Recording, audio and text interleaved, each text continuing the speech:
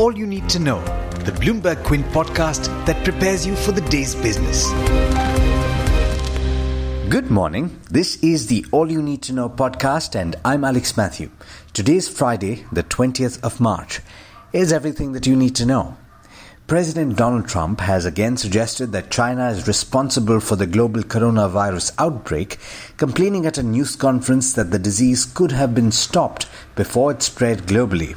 As he opened his press conference last night, Trump again called the disease the Chinese virus, a term that officials in Beijing have said is offensive.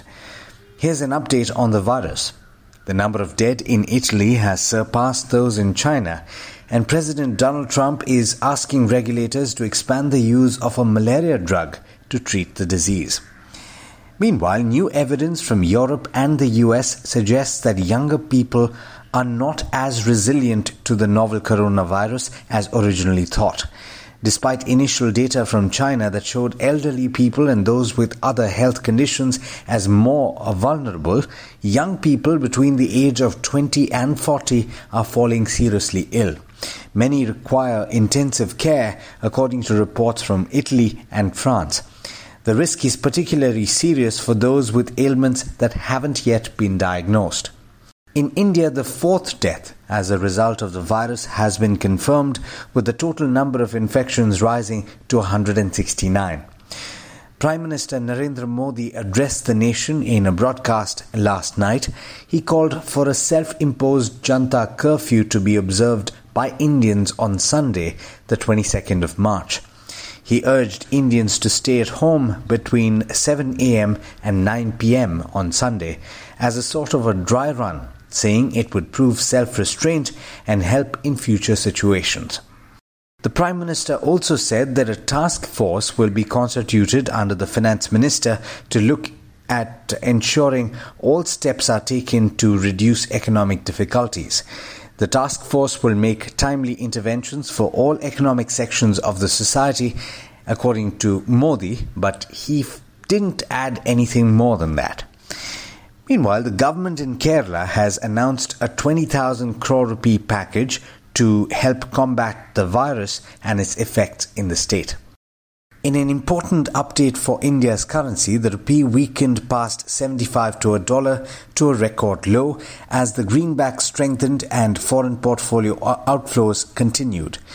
In other news, real estate developers have sought relief in the form of additional funds and moratoriums in loan repayment, as well as changes in the housing law to help them tide over the aggravation in the liquidity crunch that has been brought on by the coronavirus outbreak. Real estate developer lobby Credai, in a letter to the Ministry of Urban Affairs, has asked that all interest and principal repayments falling due over the next 3 months in the case of real estate projects be put off and recovered over 9 months. Early this morning, the 4 convicted in the rape and the murder of the 23-year-old girl in the Nirbhaya case were hanged at Delhi's Tihar jail. The Supreme Court, after a midnight hearing, rejected a last-minute plea filed by one of the convicts seeking a review of the death penalty. In more international news, oil surged the most ever in New York as the US president said that he could get involved in the standoff between Saudi Arabia and Russia.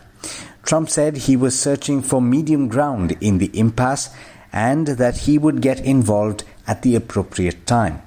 Brent crude, last I checked, was trading above the $28 to the barrel mark, having fallen below $25 not too long back.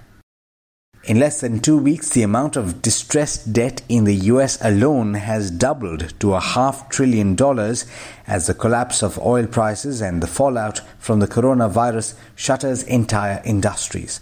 Globally, the distressed debt pile could top $1 trillion according to estimates from UBS Group AG. In international markets, US stocks edged higher as investors gave a tepid vote of confidence to the battery of economic and financial measures from global policymakers aimed at easing the market turmoil.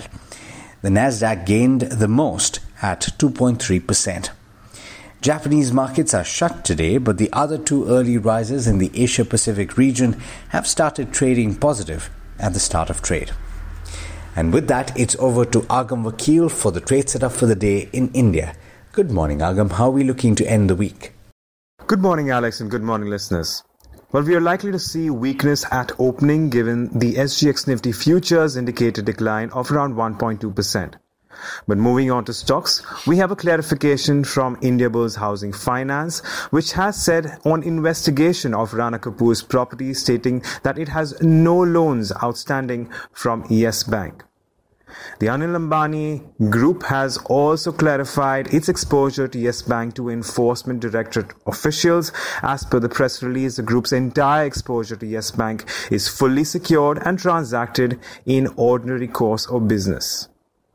Bandhan Bank, in its conference call, has said that in the worst case scenario of a complete lockdown for 15 to 20 days, it will stop disbursements and collections similar to when a calamity occurs, and some withdrawals in government entity deposits, which stands at less than 1% of the overall deposits.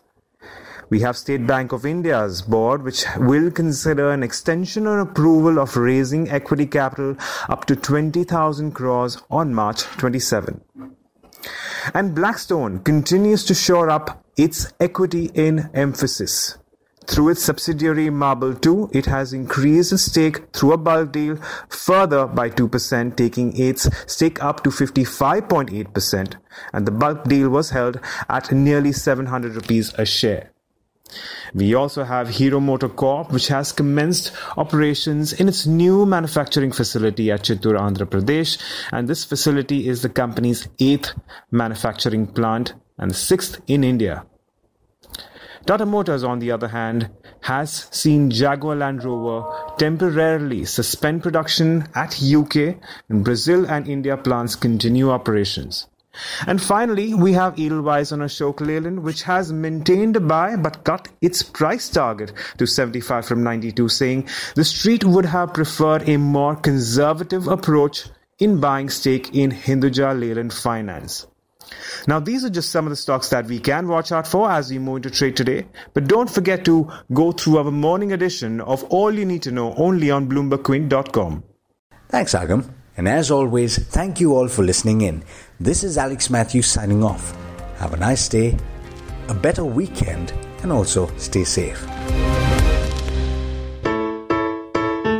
I hope you enjoyed listening to All You Need to Know. Did you know that you can listen to the show on the IVM Podcast app? On the IVM Podcast app, along with this, we have a number of other shows which you think you'll enjoy. Listen to Cyrus Says with Cyrus Brocha as the host. Listen to Paisa Vaisa with Anupam Gupta. The Scene and the Unseen with Amit Verma, or Shunya One hosted by Shiladitya Mukhopadhyay and myself. Check out the IVM Podcast app to get more talk content that you will enjoy.